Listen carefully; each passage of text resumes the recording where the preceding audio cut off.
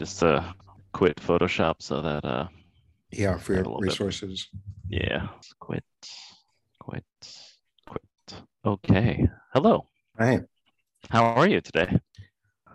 Good. I just I went to Seattle this weekend Oh, okay. to hang out with James. Oh, cool. But yeah, that was cool. And then it was funny, it was kind of wild. I was on the plane back and we this was Monday, and then they came on and made an announcement. They were like, "We have great news, everyone. They just announced that masks are no longer required." And everyone started clapping and like cheering, and they were like, "Masks are effective immediately, optional." Yeah. And then so a bunch of people took off their masks. I didn't. Um, and then immediately, like 10 minutes later, they came back on and were like, "Actually, never mind. We just realized that a lot of people might have, booked this flight with the understanding that everyone would be wearing masks, and this was suddenly changed for them. So put your mask back on, please." Oh my God. It was Uh, wild. that's really funny. I love that they didn't have like their plan in place. I had seen that's crazy. You were on a flight. I saw some of those flights with like the people like cheering and they like they like go down the aisle and it's like 98% of the people are like stoked and then there's like one old lady who has like her mask on and she's like super sad and like grumpy. It's that's crazy that you were on one of those flights. Yeah, it was me. I was the grumpy old lady. Um, and then, like, as I was getting off, there was a woman who was standing there, like, yelling at the crew. And she was like, "I'm immunocompromised," and everyone's yanking off their masks. I mean, Uh, yeah, I think I'm not surprised at the same time to see those videos, but I was not surprised but shocked there to see. So it was a wild. I don't know. I don't know what the thought process was behind. Like, we have to announce this immediately uh and not give um people, like, I don't know, a like chance to adjust. Yeah. right. Well, in COVID news, I finally got COVID-19 after Right. Yeah. I went out to a book release party, Uh huh. and immediately the next day I saw that the author had tested positive for COVID-19, Oh and then I was like, no. oh, okay, and I immediately started getting sick right thereafter. Luckily, it hasn't been too bad, but it's still on weirdly ongoing. Like I'm like still have like a hoarse voice and I cough and stuff still. So it's been like 12 days and I'm still a little bit ill. It's kind of annoying. Yeah, that sucks. I'm sorry. I Oh no, still have not gotten it. that was my goal, was to put it off as long as possible, and then it seems like any that now we're entering the phase where it's going to be really hard, if you To do not things get like it. travel or go out or anything, to like not catch it. And we just have to, well, maybe that's wrong to say, but it seems like for a lot of us we're just going to have to cross our fingers that it's like not that bad, or plan our Hmm. lives around it. So we'll see how it goes. Hmm. Should we do like the intro and everything, or what do you think? Yeah, we should. Okay. We'll see how we how we do this episode. I feel like we just like went right into it. It was funny. I kind of like when podcasts do that too, though, when they're just like, I don't know, no intro, just start chatting. I don't know. well, we can skip the intro on this one. We're 4 episodes in. Like the people, they know the formula. They know what we're gonna do, right? Yeah. Hmm. What are we talking about today? By the way, Well, Jonas. are we getting straight to our main topic, or are Oh yeah, we we have got to new do and news, notable new and first. notable? Yes, Do you have anything? I do have one. I have one that's been on my list for a little while, and that's The Sympathizer by Viet Thanh Nguyen. And Oh, yeah. yeah, this novel has been on my list. I'm like really intrigued by it, Hmm. like literary spy historical novel from a Hmm. different point of view. I was like, okay, this seems good. So I have it on my bookshelf. I've been waiting to read it. I haven't gotten to it Hmm. yet. I will soon. And Uh, then, I started to read it and I couldn't get into it. So, okay. um, I don't know. Not that it's, I don't know.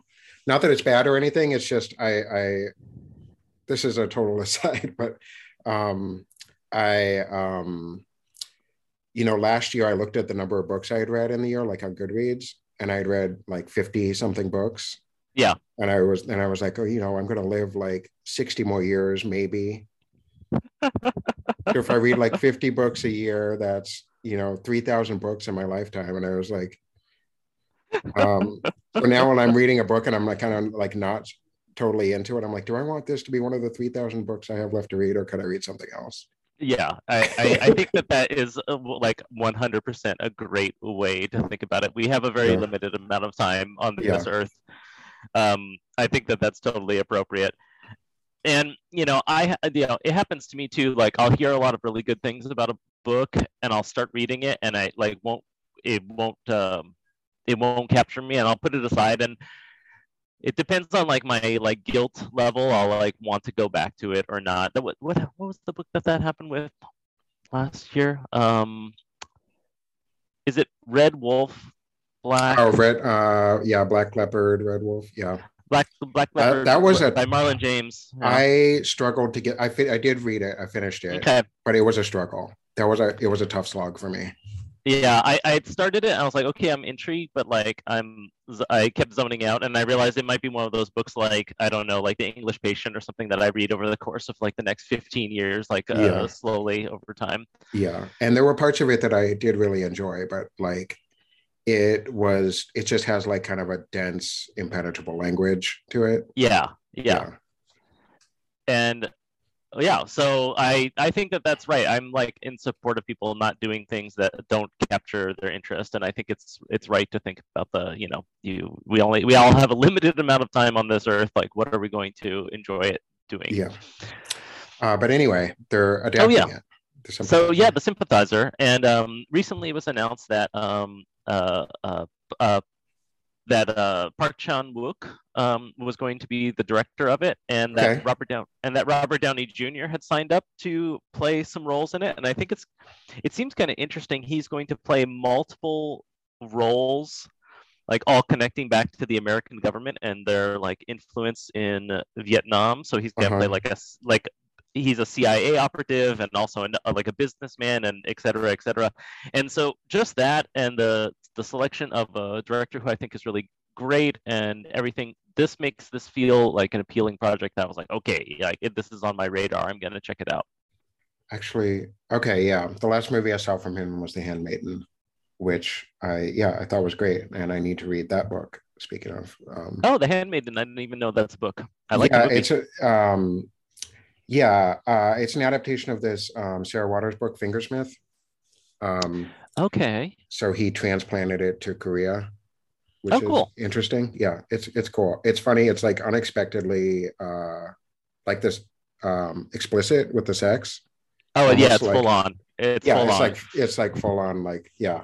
I was like, okay, this is more than erotic. It's like pretty intense.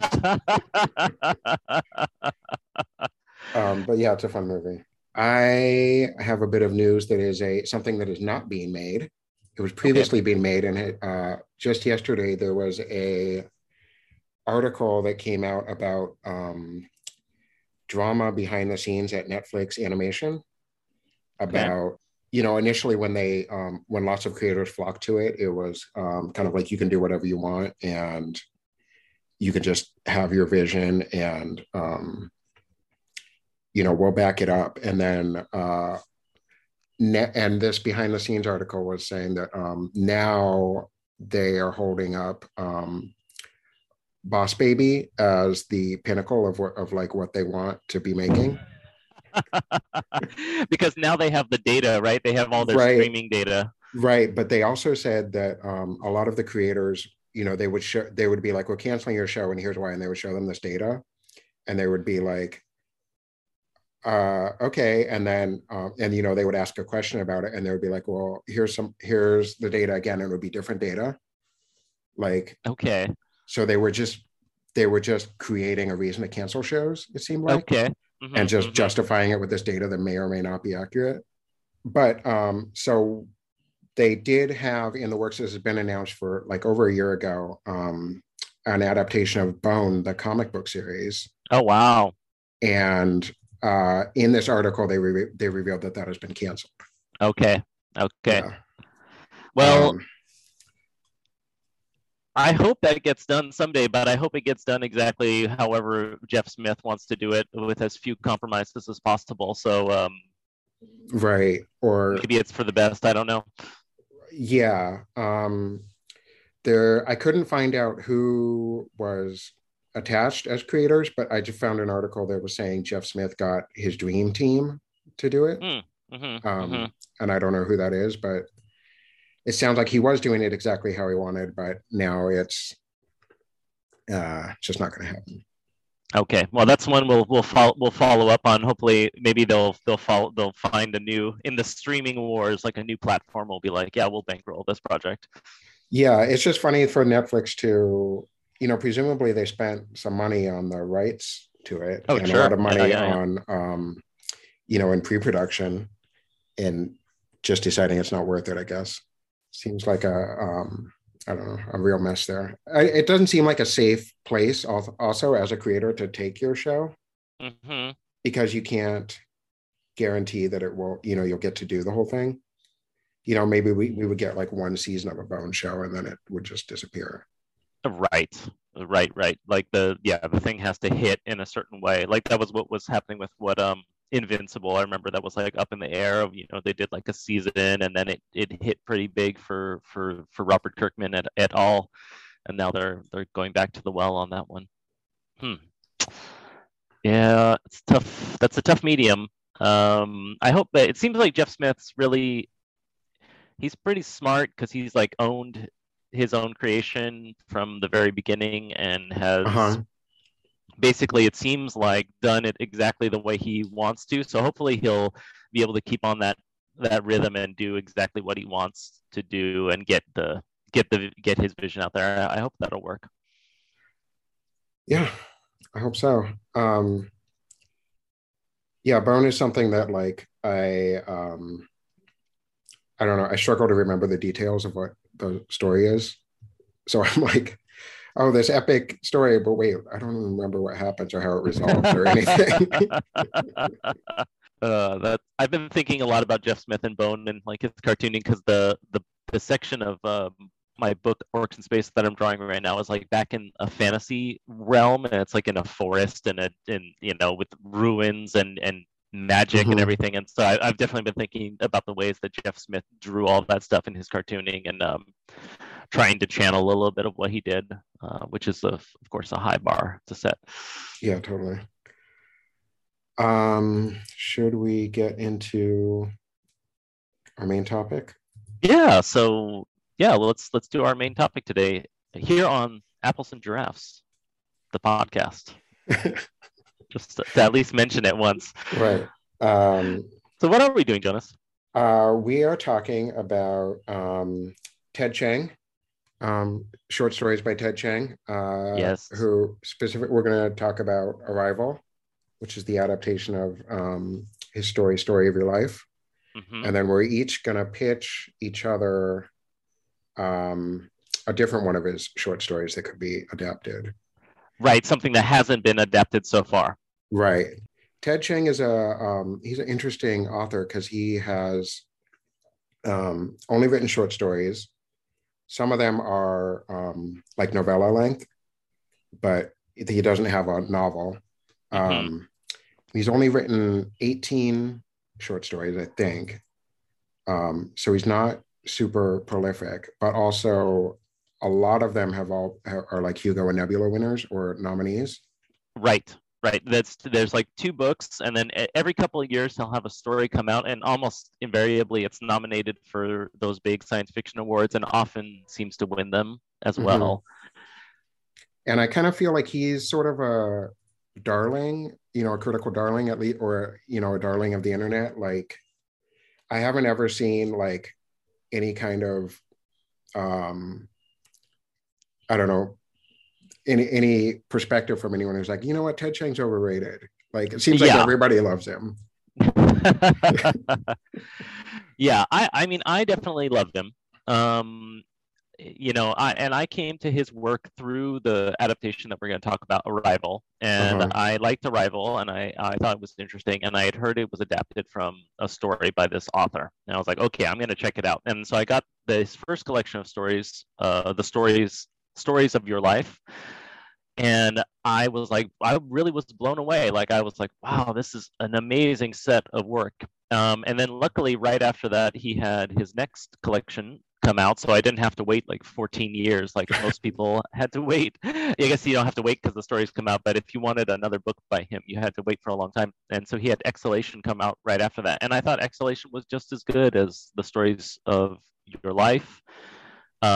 Every like almost every story is really great. They're like these Uh-huh. polished little gems. You can tell he probably takes forever to work on them and refines them down and does a lot of research on everyone. And yeah, I don't know. It's rare that I feel like I'm in the presence of like a sort of, I don't know, semi-historical literary figure or something like that. But I think that Ted Chiang should be taken as seriously as like a great literary figure, as a great writer, as anyone who is beloved by the big wig literature world. He reminds me of like Jorge Luis Borges and other Italo Mm-hmm. Calvino, other writers who like Mm-hmm. dabble in fantasy and science fiction, and who are really into thought. And I love him. I think he might be. I don't know. I think he's amongst the very best working right now in literature writ large, not even just science fiction. Yeah. Yeah, he's actually pretty similar to Borges in a lot of ways, that they both work in short form, and that um every one of them I've read has, has like a real big idea like behind it, Hmm. where, you come away after reading a story and be like, oh, my mind was blown by that one.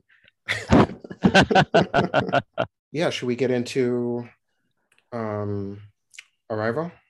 Yeah, yes, the story of your life, Arrival, and then for those listening, we tend to mildly or even sometimes severely spoil the books and the movies that we're talking about. So, Mm-hmm. just warning: if you haven't seen Arrival, if you haven't read the story of your life, then we're gonna chat about them right now. Yeah, I don't know if we need to really do the whole plot. The plot is pretty simple. Yeah, I don't think so. It's I mean, writ large, it's basically the story of the arrival of aliens on the Earth. Mm-hmm. A linguist and a physicist are brought by the U.S. government and the military to learn the language of the aliens. And in learning the language of the aliens, first off, in the story, Ted Chiang spends a lot of time on linguistics and the idea of learning a language and what that means, that interchange between cultures, between species, between planets in this case. And over time, I mean, I guess it depends on how much we want to spoil, but over the course of learning the language of the aliens, the linguist starts to learn some very important things about their worldview that are kind of mind bending and change. They don't work exactly with the way we view the world, and it Mm-hmm. kind of creates some interesting knock on effects. Right. I don't remember the name of the theory, but there's a linguist theory that is at the core of the story, which is that language affects thought. Mm-hmm, mm-hmm. So like if you learn to think in a different language, you'll learn to think differently. And Right, right, right, yeah. right. And so the key like aspect of the story is that in order to learn to write the alien language, you need to learn to think like ahead in time. It changes your perception of time.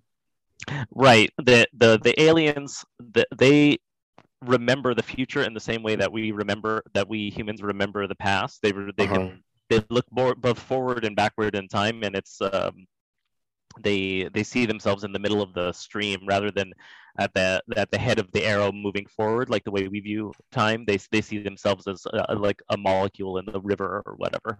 Right. And so then the protagonist of the story starts to learn to see the future, basically. Hmm. Um, and this is done. A lot of Ted Chiang stories they do two or more like parallel stories and kind of like interrelate them. And in this one, it alternates the story of her learning to speak with the aliens with her addressing her daughter in the second person about what her life is, what her life is like. Hmm. And those are all told in future tense. On your second birthday, you will do this. yeah, and then that's basically the story is that and then the aliens, once she learns the aliens language, the aliens leave, Mm-hmm. and we don't find out why they came or anything else. It's all pretty mysterious. Right, right. Yeah. And then in you and I were really briefly chatting about it, but we saved it for this conversation. But we really wanted to specifically also talk about like the challenges and then the successes or failures or just the technique that they used to adapt this when Denis Villeneuve and his screenwriters brought this to the screen as a rival. What did you think about that? Well, it's the interest. This story, like a lot of like a lot of science fiction stories that's more about the ideas than anything else, kind of doesn't give the characters a lot. There's not a lot there, and we don't, apart from her relationship with her daughter, we don't find out a lot about her or what she, hopes or dreams or Mm-hmm. whatever. And also, like, she is she's not really given a reason to want to communicate with these aliens other than it's her job. Mm-hmm. Mm-hmm. I mean, I guess there's the scholarly pursuit of linguistics, and her passion behind that. But what the movie does really elegantly is it gives it a lot of stakes, and that there's this escalating military conflict going on all around the world. Mm-hmm. And the movie never steps off the gas on that. It's always kind of pushing forward, like, because the aliens, there's multiple ships that have landed all around the world, and each of the different nations where they've landed has like a different response to it and to trying to communicate with them. And a big part of the conflict in the movie is them trying to share that knowledge or withhold that knowledge from the other nations. Right. And then there's a rogue soldier who tries to blow up the ship. And Yeah, they kind of introduce a lot of like interesting B and C plots into the main thing, and I thought it was pretty well done. Like because they sort of explore additional territory instead of. I don't feel like they changed anything from Ted mm-hmm. Chiang's story. They instead just kind of expanded it just enough at the edges so that you got like additional context. I thought the geopolitical element was really cool. Mm-hmm. I thought it was really interesting, and I thought it actually like expanded the ideas that are in the novel, and then even brought in new ideas, like new ideas about like the future of humanity and what we can do to work together and things like that. I thought it was kind of cool. And then also they reveal at some point that the reason for the aliens visit, which isn't done in the story, Mm-hmm. and it's kind of it's one of the core questions of the movie, because there's that scene where they're trying. Forrest Whitaker, I think, is the figurehead for the military in this, Mm-hmm. and there's a scene where she is explaining to him, he wants her to get to asking, what is your purpose on Earth, to the aliens. And there's a scene where she explains how hard that's going to be to do, like how many concepts are like wrapped into that, which is a really cool scene. And what they reveal eventually is that the aliens are giving the language to humans as a tool that they will in turn, and the aliens have seen in the future, thousands of years from now, that humans will need this to help the aliens themselves. Right. Right. Which is really elegantly like wraps it all together, like with the core concept, of the linguistics being a key to like seeing the future. Right. It's like it takes the very tight local idea, which is there's the idea, there's the way that it's expressed in the main character Amy Adams' life and her Mm-hmm. relationship with the man that she has a child with and with her child, and then that gloss kind of like the thing about this big kind of almost space opera kind of thing where like in thousands of years the humans have to ally with these aliens, but only because they've come back and they've not come back, they didn't come back from the future, but they understand that they need to plant the seed. It all ties everything together with a nice little bow. I think it works quite well. Mm-hmm. And then the movie pulls off a really cool trick, I think, which is they take those parallel stories, of her talking to her daughter, and they make you think that they're a flashback to a child that she's had that died. I forgot about that. You're right. Yeah, and then there's a twist where you realize that this is in the future, that she hasn't had this daughter yet. Yes, you're totally right. I forgot about that. And then so it becomes an interesting thing that she knows she's going to have this daughter who's going to die. That's another thing is that they change. Is it in the story her daughter's died in a hiking accident? Yes. And in the movie they change it to an incurable disease. Yes. Which makes it makes it more inevitable. Like right, and also it makes the decision to have the child that it's more close to home for a lot of people. Right, and then in an accident she could be like, well, she could prevent that somehow, but the disease, there's no way she can prevent it. And yeah, so she chooses to still have the daughter. Well, a big thing in Ted Chiang stuff, also in the other stories he's had that involve like time travel or knowledge of future events, is that he always has this deterministic view of it, which is you can't change the future. Right. So, even if she does have this future knowledge, there's no way she could change it. And there's no way she could choose to not have the child. Mm-hmm. Even though she is making the choice, she couldn't not choose to. Yeah.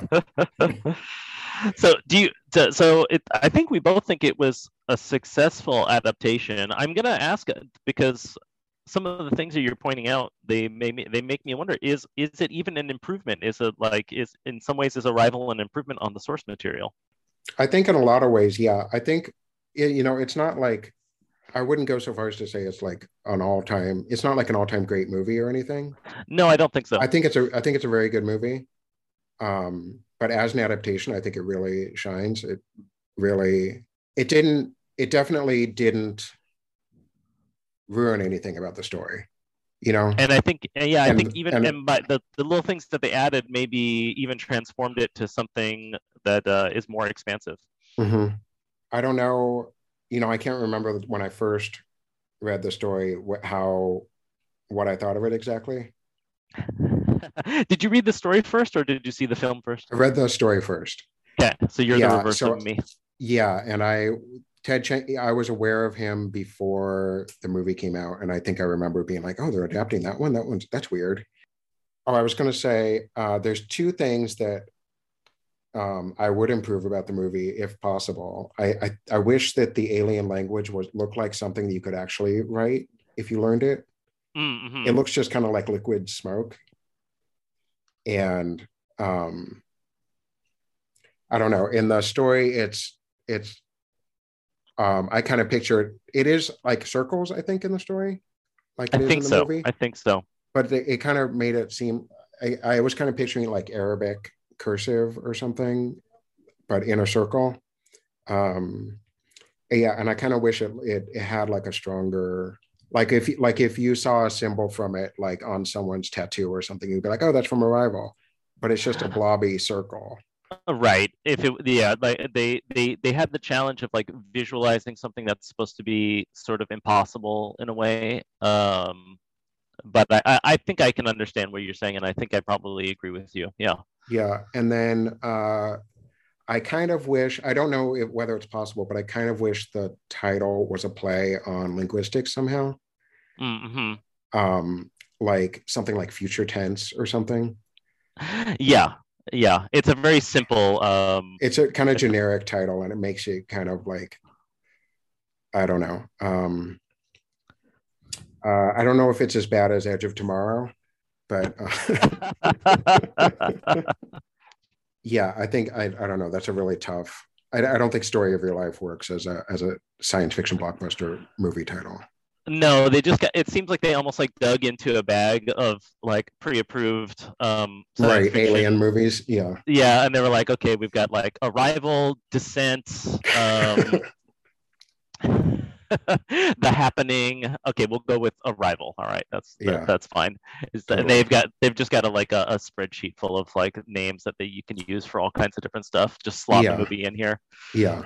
But I think the alien ships look cool, and I think Mm-hmm. the aliens themselves look cool. Mm-hmm. And they actually, I think they stayed They're true quite to the book for what for the story for what they look like. they're very very close. Like I think that they skip on some exact details, but they're that Mm-hmm. it's the aliens in the book are very much the ones in the movie are really close. Mm-hmm. Okay, so I don't know. Should we get into our personal picks for other stories Yeah, that Hollywood should go to? let's do our picks. Yeah. So which one what and I know I found it a little challenging to pick stories because I kept being like, Mm-hmm. oh, okay, maybe I'll do this one, maybe I'll do that one, maybe we'll have some honorable mentions at the end. But what did you end up picking? I picked Hell is the Absence of God, Yes. which is just to get into it, the plot really quick. It's a story of a world where we have indisputable proof that God is real, heaven and hell are real, and angels visit all the time. Yeah. And when an angel visits, they just appear, fly around, and then disappear again. And sometimes they say something like "witness the glory of God" or something like that. But when they appear, it's like a huge natural disaster. They appear in like a explosion of flame and just wreck things around them. And but they also affect a bunch of miracles while they're there. And miracles could be either good or bad. Right. Like you could have cancer cured, or you could have your eyes just disappear, Right. or you could just be It, killed in the explosion too. right. Or nothing could happen to you. You could just be sitting around. It's this insane random universe where like these angelic visitations seem to have no meaning at all, but are also indubitably true and real. And then also when someone dies, if you're there to witness it, you can see whether they go to heaven or whether they go to hell. Right. Like they're like this is it's all like the old school visionary sort of stuff, like you see their soul fly up into the air if they go to heaven, where they're Mm-hmm. going to go and be with God, or they descend down into hell, which is literally underneath the earth, and sometimes the earth opens up and you can kind of see into hell. Mm-hmm. And hell in this world is not, as the title sort of suggests, is not a place of fire and brimstone. It's that concept that hell is the absence of God. So the It's people in it, hell. yeah, hell is just like just like our world here, but God has no presence there at all. Yeah. And the story is told in kind of a funny way, where every time there's a visitation by an angel, it's told almost as if it's like being relayed by like an insurance adjuster or something. Because it's like there were 13 people killed, 12 went to heaven, one went to hell, nine miracles, 10 were benevolent, um, five were malevolent, you know, There was $5.1 million in yeah, damage, all of property which damage. is not applicable to insurance because it's an act of God, right? Right, literally an act of God. But anyway, so in this world, the main character is Neil, and Neil's wife is killed in one of these appearances by an angel, and she goes to heaven. Mm-hmm. And but Neil he's in anguish over this because he loved his wife and he's not going to get to be with her, and he's pissed off at God, and he hates God for this, and this is a problem because if he hates God, he can't get into heaven. Right. And then the other main characters is Janice, and Janice was, while her mother was pregnant with her, she was affected by an angel's visitation, and so she was born without legs, or she has flippers for legs. Yeah, like little feet, I think. That's it. Yeah, and she has become like an evangelical motivational speaker, speaking to other people who have been crippled by God, or disabled, and telling them that they should love God anyway. Right. And then in another appearance by an angel, she gets her legs back. Right. And right. which she hasn't asked for and doesn't want, because she just, this is what she's always known, and she likes life the way it is. And Yeah, so exactly. She was happy. She had no problems with her condition, and then it was transformed, and she didn't ask for it or anything. Right. And so she tries to continue being a speaker in the same way, but she's not finding any success because the people are like, well, fuck you, you have your legs. Yeah, they find her attitude annoying. Before she was inspirational, and now she's annoying. Mm-hmm. And so Neil decides that he is going to try to be there the next time an angel appears, because when an angel appears, they kind of go into and come out of a portal to heaven. And if you can see the light of heaven coming out of that portal, then you are guaranteed to get into heaven because you've witnessed heaven's light. Yes, and they get into some amazing, like, I feel like the story's pretty short, but they get into some amazing details, world building about the world. Like, there's a whole thing, you are blinded by the light, but not just that your eyes can't work or anything. Like, you suddenly do not have eyes or sockets, orbits for your eyes, or, like, you just have never. You have completely smooth skin there. Yeah. And you completely fall in love with God, and you're guaranteed to go to heaven. And they have this great aside where they talk about there was some debate over it, and they couldn't decide whether or not you were guaranteed to go to heaven. And then they talk about the serial killer and rapist who, while burying, I forgot about that part. While burying his final victim, like, sees the light of God, is blinded, then he's arrested, and then he's executed for his crimes, but his soul ascends to heaven, and all the families of the victims are very upset by the whole ordeal. Yeah, absolutely. But this is the proof that heaven's light is a guaranteed golden ticket. Right. If this guy can get in, it's perfect. Yeah. So Neil decides that in order to get to heaven to be with his wife, he is going to be there when an angel appears. And the best way to do this is there's a spot out in the desert where angels often appear. Yeah, there's these holy places where it's more common instead of just random. It happens pretty regularly there in these plots. Right. And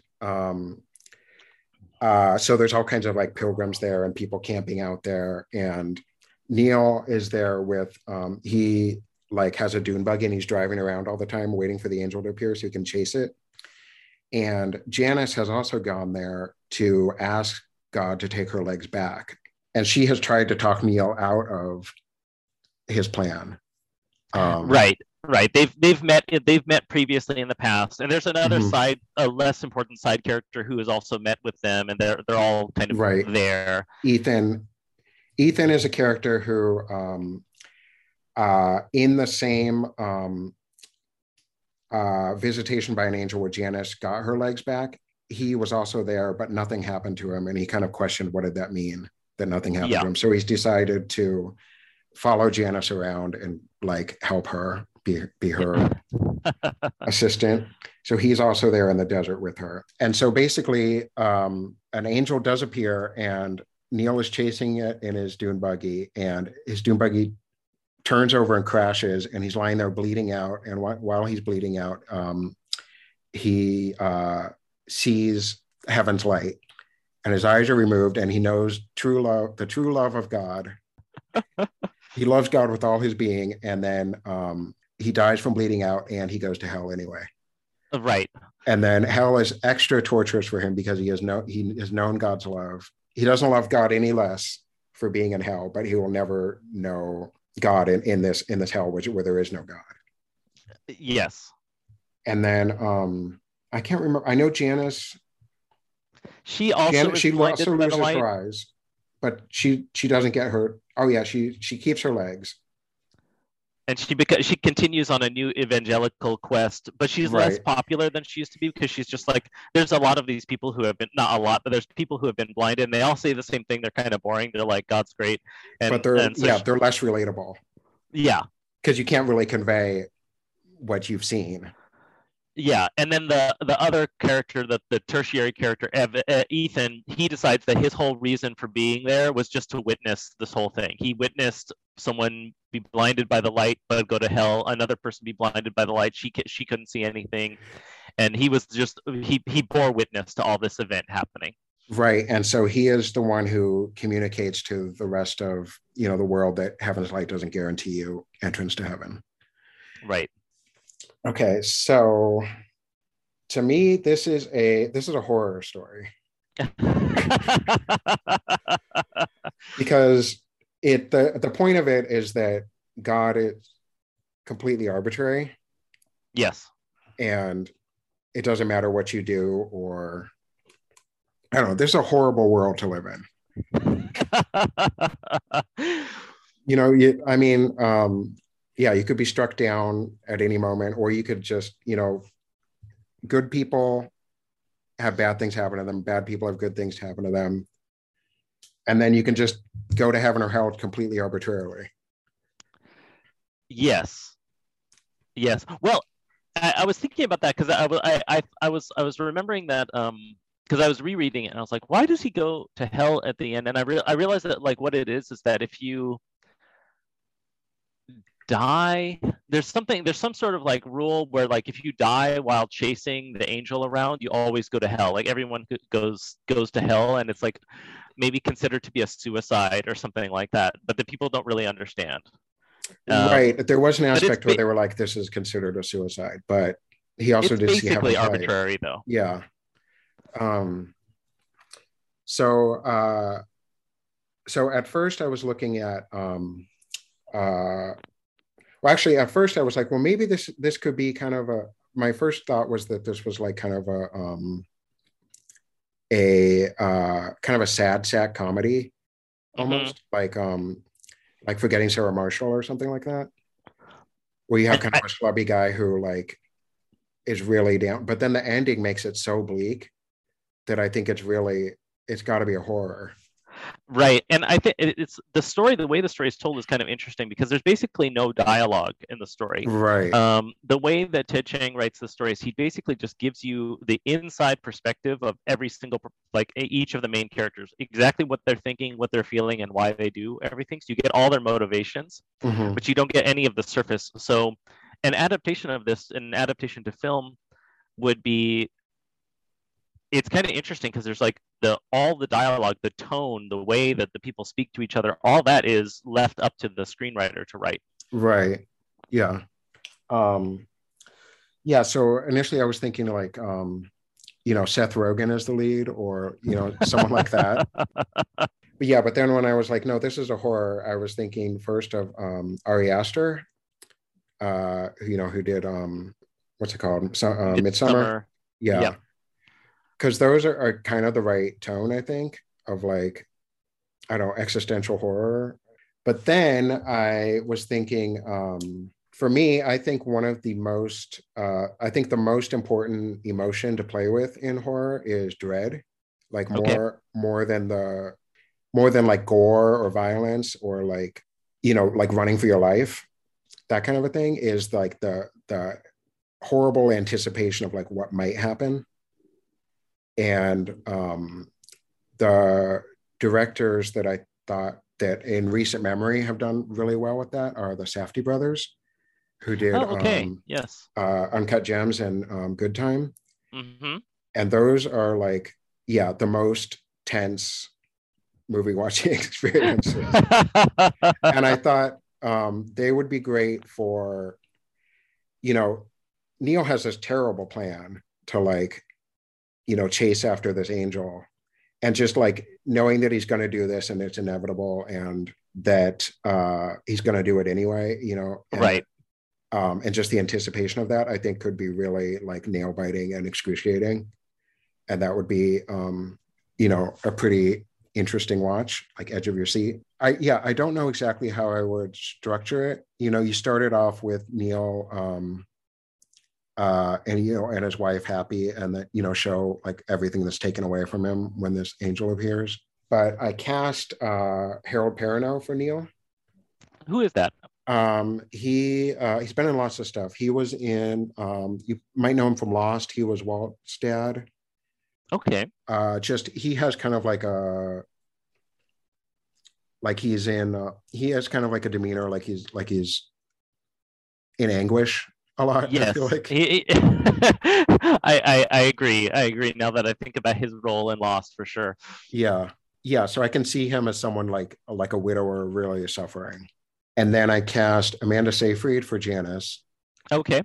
Because I just watched her in The Dropout, where she really plays like kind of a fanatic, and I think that could be good. And also like kind of like she's also kind of an evangelist for her own product in that, which I thought could be good. And then one of the directors, Benny Safdie, is also an actor, and so I cast him as Ethan. Oh, that's great. Yeah, and he has such an interesting face. I don't know, he'd be good. Another thing I was thinking about, the Safdie brothers are they're Jewish, and they don't get into in the story how the other religions of the world are reacting to this very Christian universe. Or we don't. It's actually kind of interesting. As I was rereading it, I realized that there's some little markers that this is sort of like the contemporary world. Like there are people who have trucks and things like that, but there's never a mention of any nation. There's no mention of any religions or anything like that. So you could really kind of play with it. It's just as if there is it's just too self-evident for there to be a real need for there to be like too many religions, Right. I mean, and it's a very like kind of Old Testament vision of God and the angels. And it's funny because the angels are named, like when they appear, they're like, that's the angel Nathaniel who appeared there. Right. They knew, and they like radio in, and they're like, it's Ezekiel, he's here, or Gabriel, and then they have like their own little. It's almost like I had a vibe that was like almost like a superhero kind of thing. It was like, oh no, it's right, this guy. And that would be another thing that would be cool and fun in the movie, is to make it the like really the Old Testament depictions of the angels, where they have like 72 wings all made of eyes, and things like that. Yeah, so that's that's my pitch for How Was the Absence of God.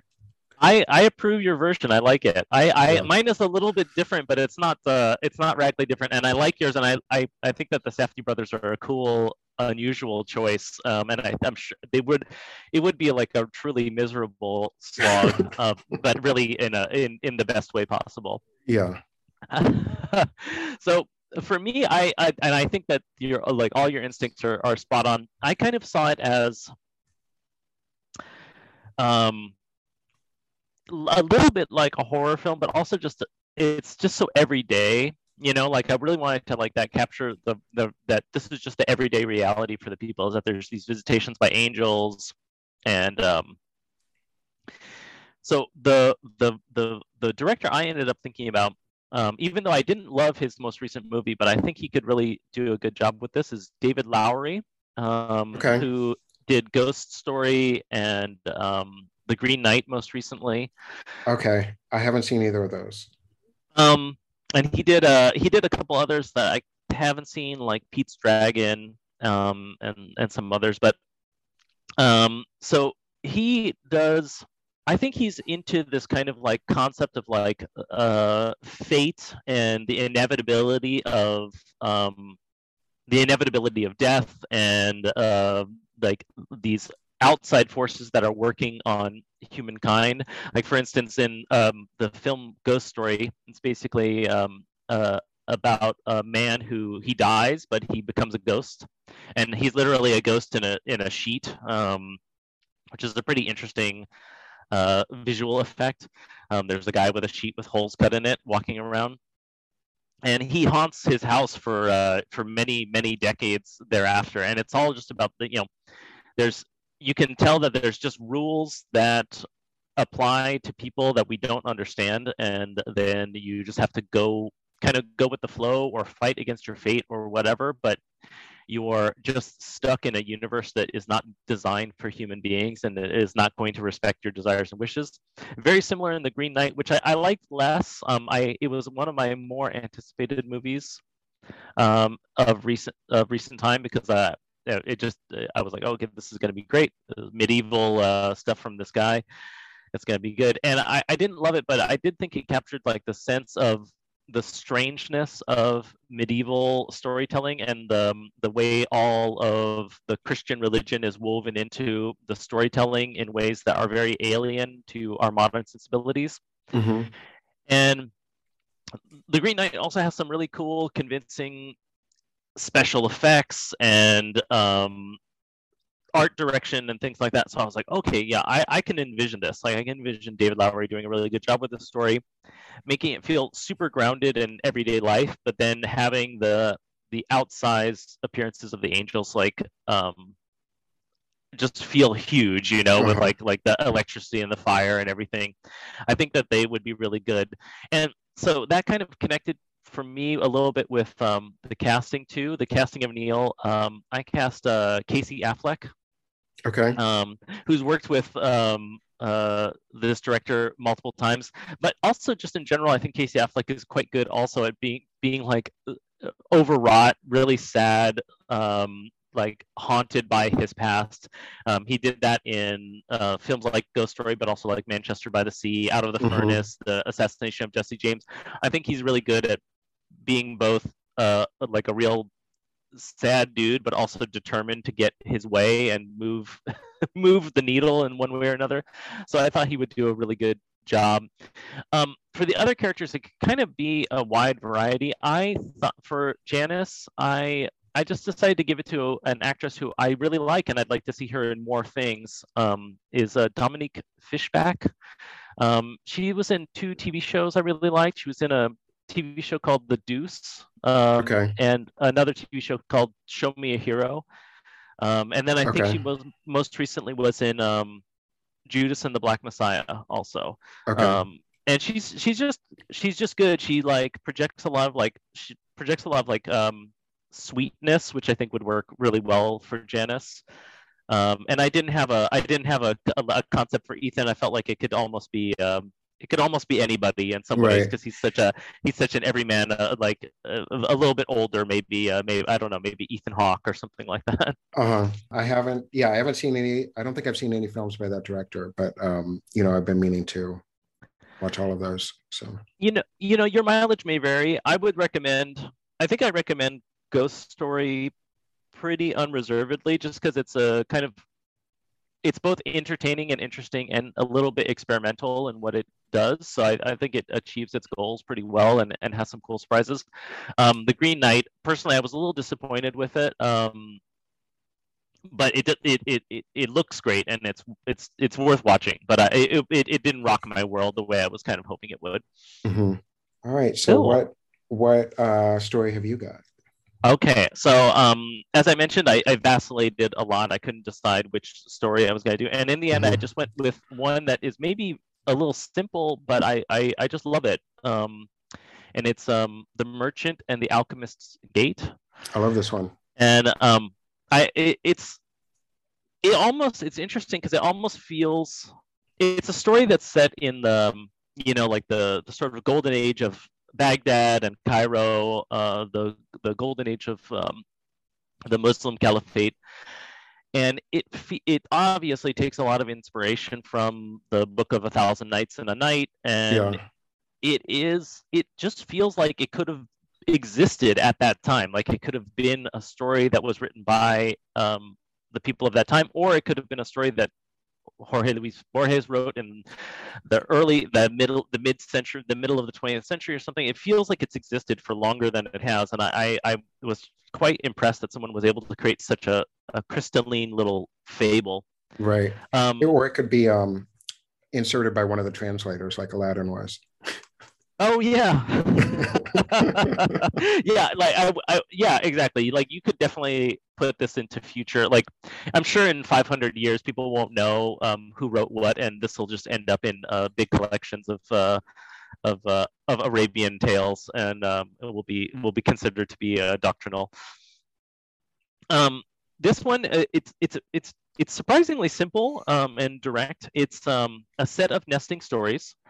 A merchant whose name is what is it? Fuad ibn Abbas. He's a merchant in Baghdad, and he is telling a story to a king. And he says, "Okay, let me tell you the story of how I ended up where I am in front of you." And I won't go into all the details, but basically, he visits a new stall at the market, and it turns out that the man who runs the stall is an alchemist, and he creates these things that go beyond the limits of science at that time, or even science of our own times. There's some funny little hints that he's maybe doing things like building electrical motors and things like that on the right. side, as described by the main character, the merchant. But the key to the story is a pair of gates that well, I'll just say a gate that has been created by this alchemist. And what this gate does is that you can walk through it. If you walk from one side and into the other side, you walk into 20 years in the future.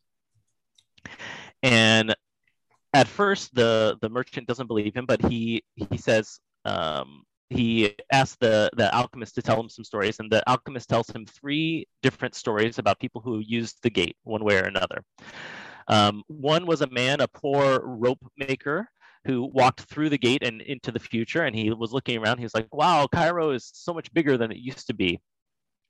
That's a little detail, actually, I should have mentioned. The alchemist is newly arrived in Baghdad, and he just created this gate in Baghdad. But he, in the past, had created a gate in Cairo. So he has another shop that his son now runs, where the gate allowed people to go into the future, and this So rope maker. So you come out in the past in Cairo? Yes, yeah. There's like it's sort of like a gate at 2 different points of time and 20 years apart. And there's a variety of little stories. One is the story of a rope maker who goes into the future, and he finds out that he's actually like extremely wealthy in the future, and he's quite poor in the past. And he goes and sees his older self, and his older self says, "Oh, good, I've been waiting for you to arrive, but I couldn't remember what day it was that you, my younger self, visited me, my older self." And his older self gives him all these like little bits of seemingly mundane advice. For instance, he'll say, "Walk on the north side of the street and not on the south side." And then a few days later, a runaway cart kills 5 people on the south side of the gate. And the rope maker goes back into the future, and he says, "Well, so did you get killed? Did you get run over by the horse?" He said, "No, of course I didn't get run over by the horse, because my older self told me not to go." So it's this paradoxical circular logic that happens, where everything that the older version of himself tells him is the things that allowed the older version to exist in the first place. So he finds his fame and fortune. The older self sometimes won't tell him about things, just so that he can like continue having a little bit of excitement in his life. And that's his story. Then another character goes into the future, hoping, he's heard the story of the first guy, and so he's hoping that he also will be rich and wealthy in the future. And it turns out he's not. He's just he's like an old miser living with an old woman in the same house, and everything's the same. But he goes into his future self's house, and he finds out that his future self has all this gold in a chest. And he's like, "What? This is ridiculous. My future self isn't even benefiting from all this stuff. I'm just going to take this and I'm going to have fun and use it in the past." And that's what he does. He goes back into the past, and he uses it to kind of buy himself fame and fortune. And he uses it also to end up getting married to a woman who, when later on, when his wealth is stolen, and she finds out that he has, as he claimed, borrowed the money from somebody. And so she finds this very frustrating. She says, well, you have to pay all the money back. We're going to have to scrimp and save until you can pay back the person that you borrowed the money from. And so that's what he does. He saves gold for his whole life, and that's the gold that he himself steals from himself in the future. And then finally, there's one last little story where it is the wife of the first person, the rope maker, who goes into the past. And she, I won't get into all the details, but she ends up starting a love affair with the younger version of her husband, because she's really excited to meet him. And he was such a passionate and amazing and technically skilled lover that she is like, okay, I'm going to get back with my young version of my husband, which I love this concept. But then it turns out that he's not a good lover at all. He's actually, he's befuddled. He's like a virgin. And she realizes, oh, it's up to me to teach my lover to be the lover that I remember in the past. And so that's what she ends up doing, along with some other interesting little tweaks along the way, where she does some very clever things with going into the past and into the future.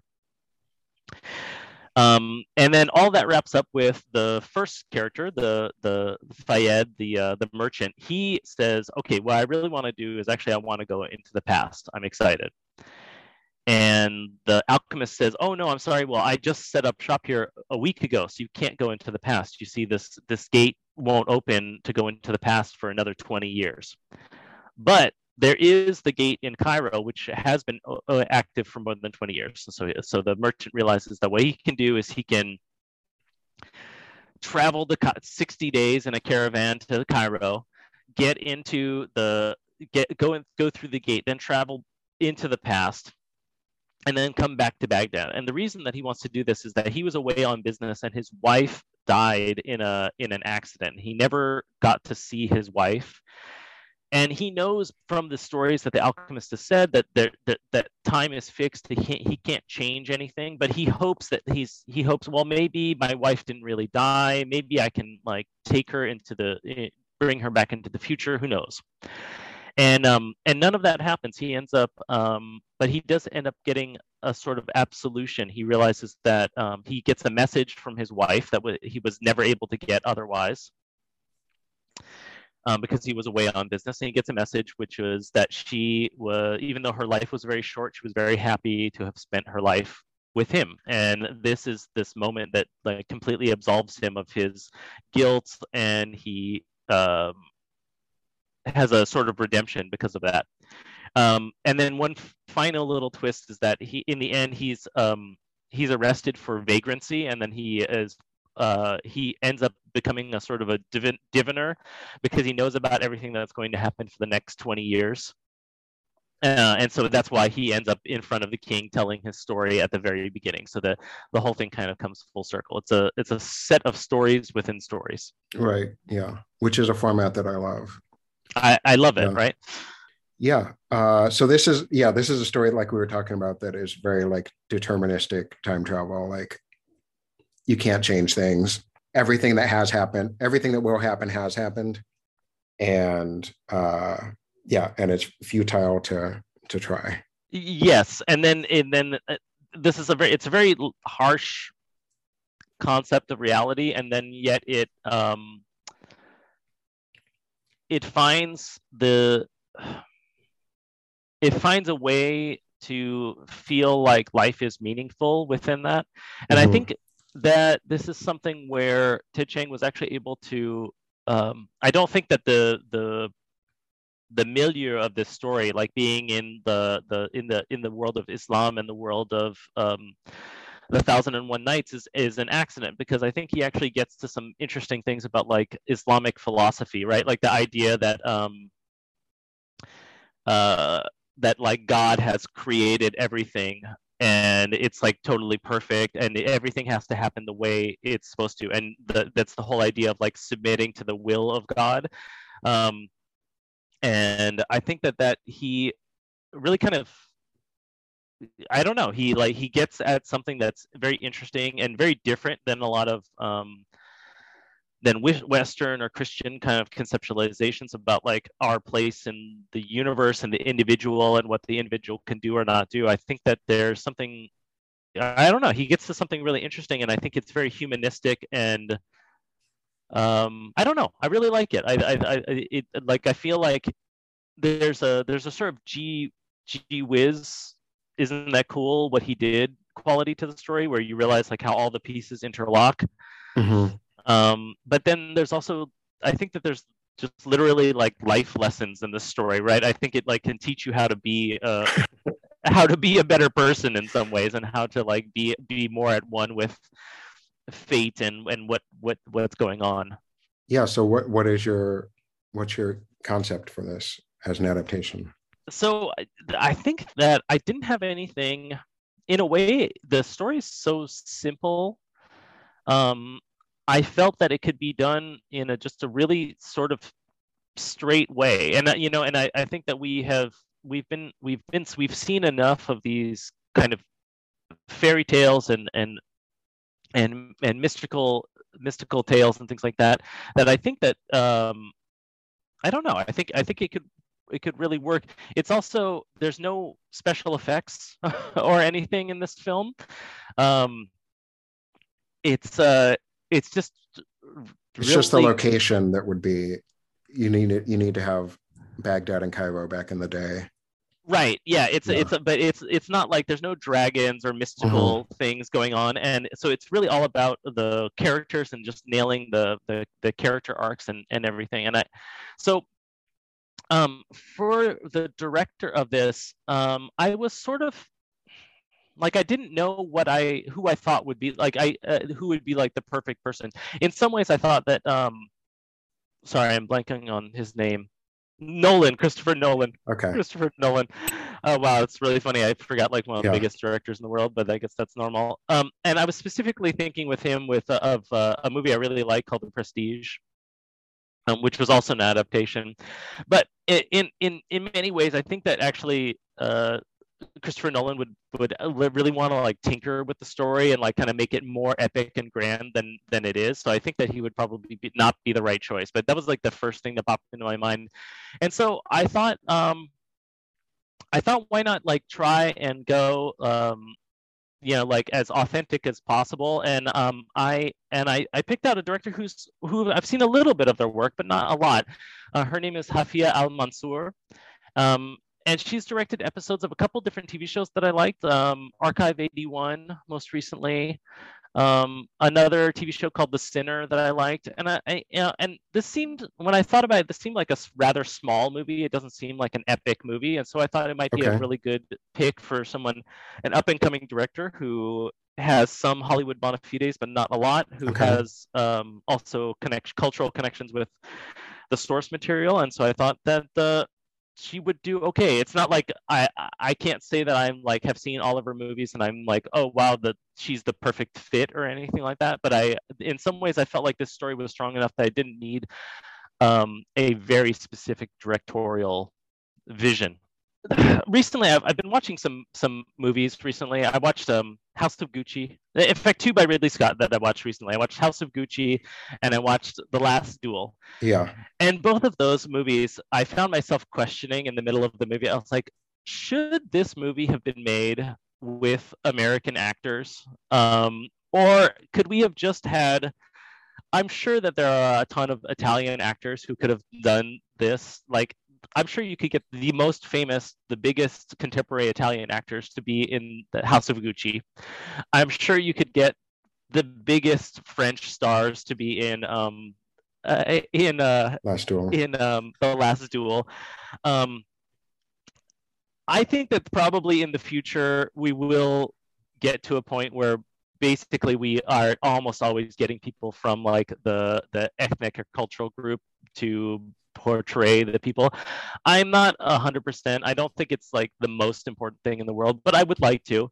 But then for me as a not a profession, not like a casting agent, right, with like a professional knowledge of everything, Mm-hmm.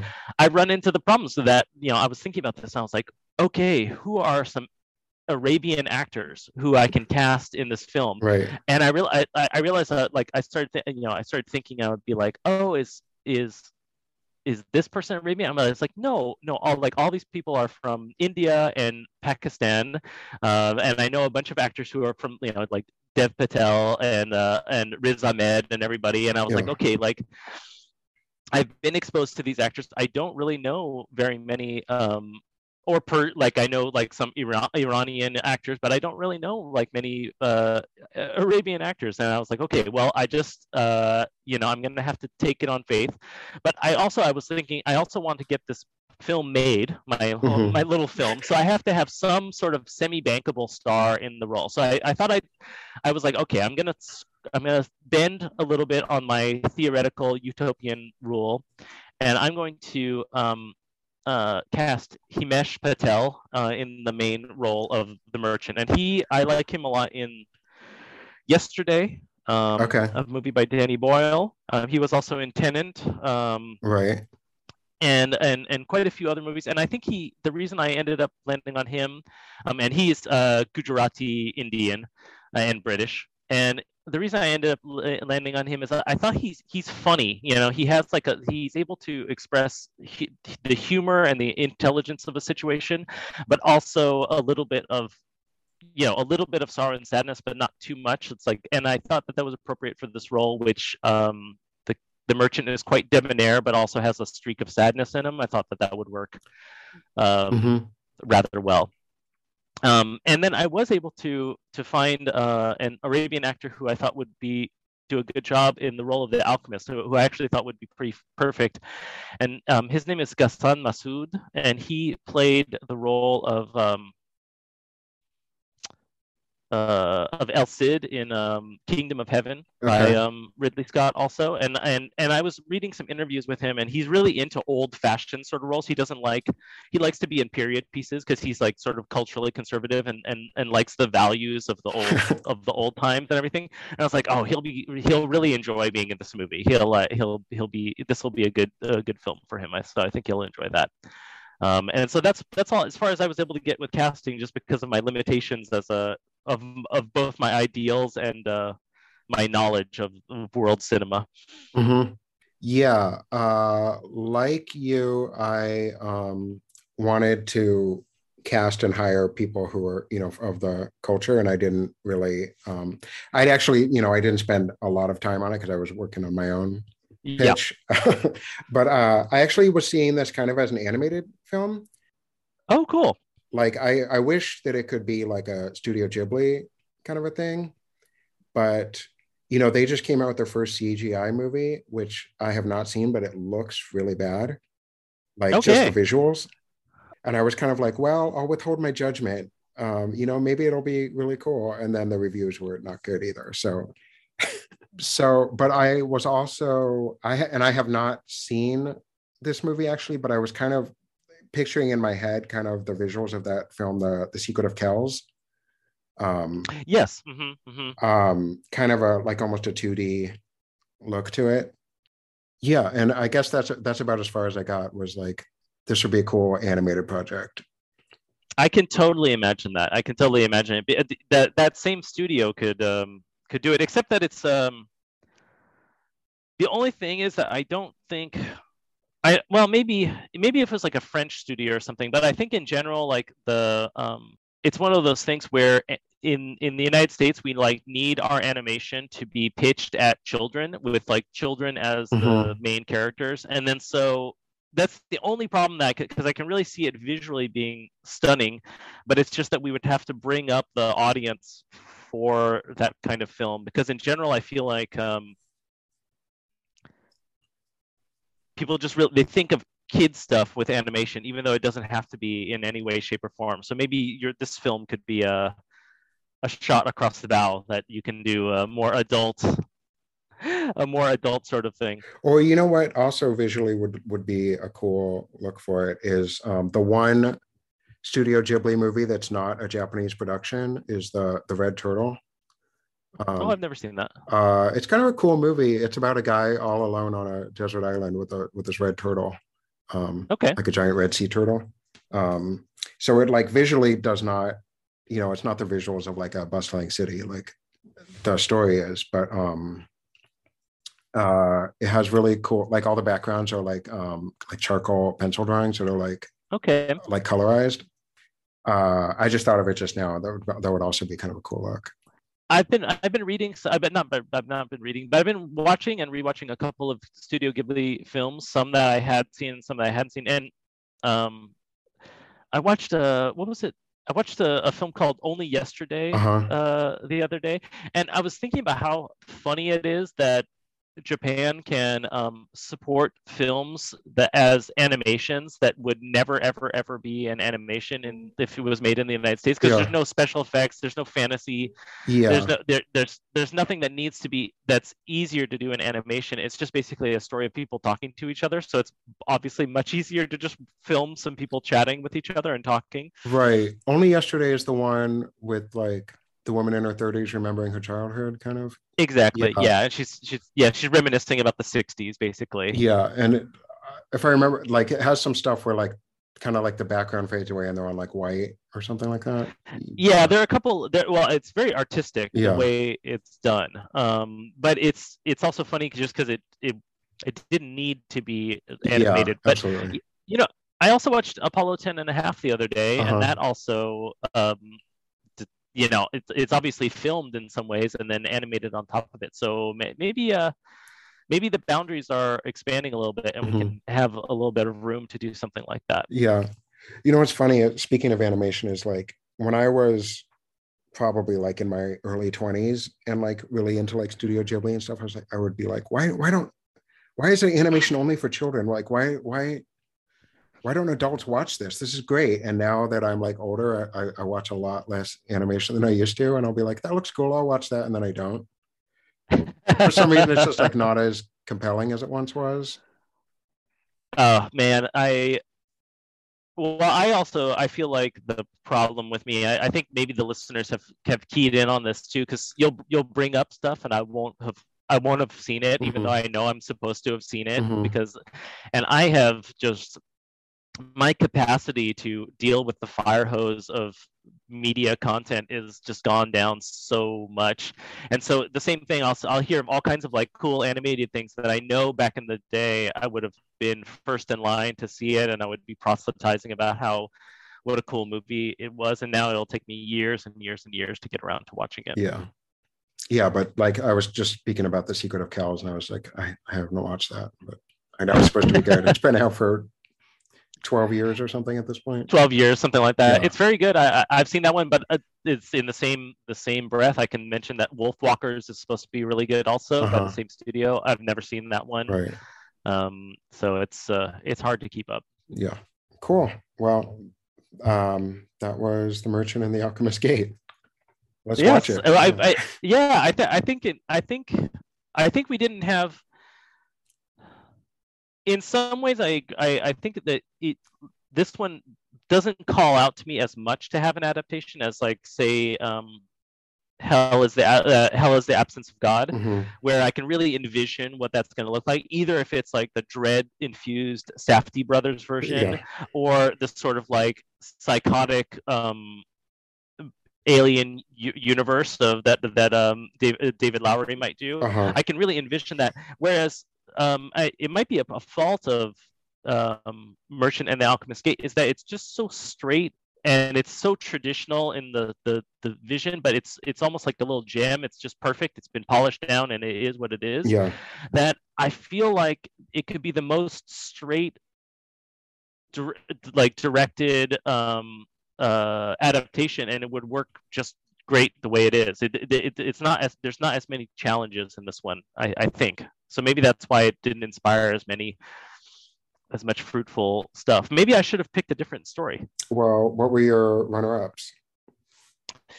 One was that I think will inevitably get made and will be really interesting is the life cycle of Software objects? software objects, Yeah. which is an amazingly touching story about the development of artificial intelligence in a sort of like Pokemon Digipets universe, Right. where people adopt these little creatures, but then there's all these problems that arise where the corporate structure that allows them to exist in cyberspace starts to fall apart, and the people who are dedicated to it have to try and keep it alive, all with this really touching sort of development of intelligence from babyhood onwards. Mm-hmm. I think it's really amazing. Maybe one of the best stories that Ted Chiang's done. I'm sure it will be adapted someday because it could be really good. Mm-hmm. You know what? Something I was thinking about. A lot of Ted Chiang stories could be like Black Mirror episodes, except Yeah, that Black Mirror is way bleaker. Like Life Cycle of yeah. Software Objects could totally be a Black Mirror, except that it would be just really bleak and depressing. And the I story is not, from what I remember. It's No, it's really complex. Yeah, yeah, exactly. I mean Yeah, I agree.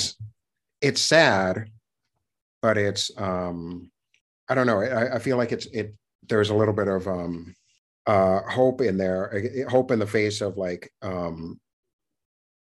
the technology just like going away for these artificial intelligences. I agree with you completely, and I think that that's something. When I remember when I reviewed I don't know which one of the books I reviewed, but I I also noticed that the stories on their face value, they seem like Black Mirror episodes. When you just tell someone the concept behind a Ted Chiang story, oftentimes they'll seem like kind of light dystopia, but he always goes several layers more deep and philosophical than you Mm-hmm. expect him to go. And I think he's quite humanist and not dystopic. I think he Mm-hmm. believes in our ability to adapt to circumstances and to have complex reactions to it that are not just like everything turns into a fascist corporate state or something like that. Yeah. In fact, there's another one that I just reread. It's just the Truth of Fact, the Truth of Feeling, which the Oh yes, that one's great. um, It's another one about language. yeah, and that one has as part of it the constant people in the future constantly recording their what's happening to them. And there's two Black Mirror episodes that play with that also, and they're both super bleak. Yeah. And one of them is about a husband trying to catch his wife cheating, I think, by watching her memories and like picking up on all these clues and stuff. And then the other Yeah. one is like someone trying to kill all the witnesses to a murder, and they end Yes. up like spoiler for Black Mirror, like killing a baby too, because the baby was there in the room with the recording going in its brain. Um, Uh, yeah, so that wasn't especially like, oh my god, why do I watch this show? This sucks. um, I used to be a huge fan of Black Mirror. Like the first, I think it's one of those diminishing returns things. I think the first couple, 2 or 3 seasons are really quite amazing, and then I think at some, I don't know how many seasons there are, but I know that like in the final season, I watched like 1 or 2 episodes, and then I just never got around. But it was that thing you were saying about like there's only a limited amount of time in the world, and I was like, I don't think I trust the Black Mirror people anymore to like give them another 2 hours of my time. Yeah, that we had kind of an amazing experience watching it once, because we watched one of like the worst bleakest episodes was the one where that kid is blackmailed into like doing a bank robbery and all these Yeah, all yeah. this shit, and it's really awful. And then we followed it up watching Santa Junipero, which is like one of the best episodes of television I've ever seen, probably. So we really had some lows and highs. I don't know. Yeah, Yeah. yeah, it's an interesting show. I mean, in all honesty, if someone were to say were to do a series of Ted Chiang 1 hour Ted Chiang films and do Right, like right. the best 8 of them, As I like would. a anthology series. Yeah, I mean, I think it could be amazing. I think he's really one of the best things going in science fiction writing. So Mm-hmm. more adaptations of his work, and hopefully good ones Yeah, like Arrival. It's yeah. not that bad. And then the other one, which seems kind of like a no-brainer to maybe adapt, is Understand. Love that one. Yeah. Yeah, the one thing is it's kind of on the surface kind of similar to what's it called, Limitless, which is the movie about the Yeah. guy getting smarter. And Understand is like that, except that he gets smart to this ridiculous degree where he can like control his blood pressure and his breathing, and like at the point where he meets the other person whose intelligence has also been boosted. They're communicating with each other by like vibrating air molecules or something like that. I do love that one though. I love the cat and mouse game element of it. Yeah. It it might be hard to adapt simply because so much of it is not about visual. the internal. Yeah, so much of it is Yeah. not visual, and you would have to have it not be that their intelligence doesn't get boosted to that insane degree. But that's also that's a fun one too.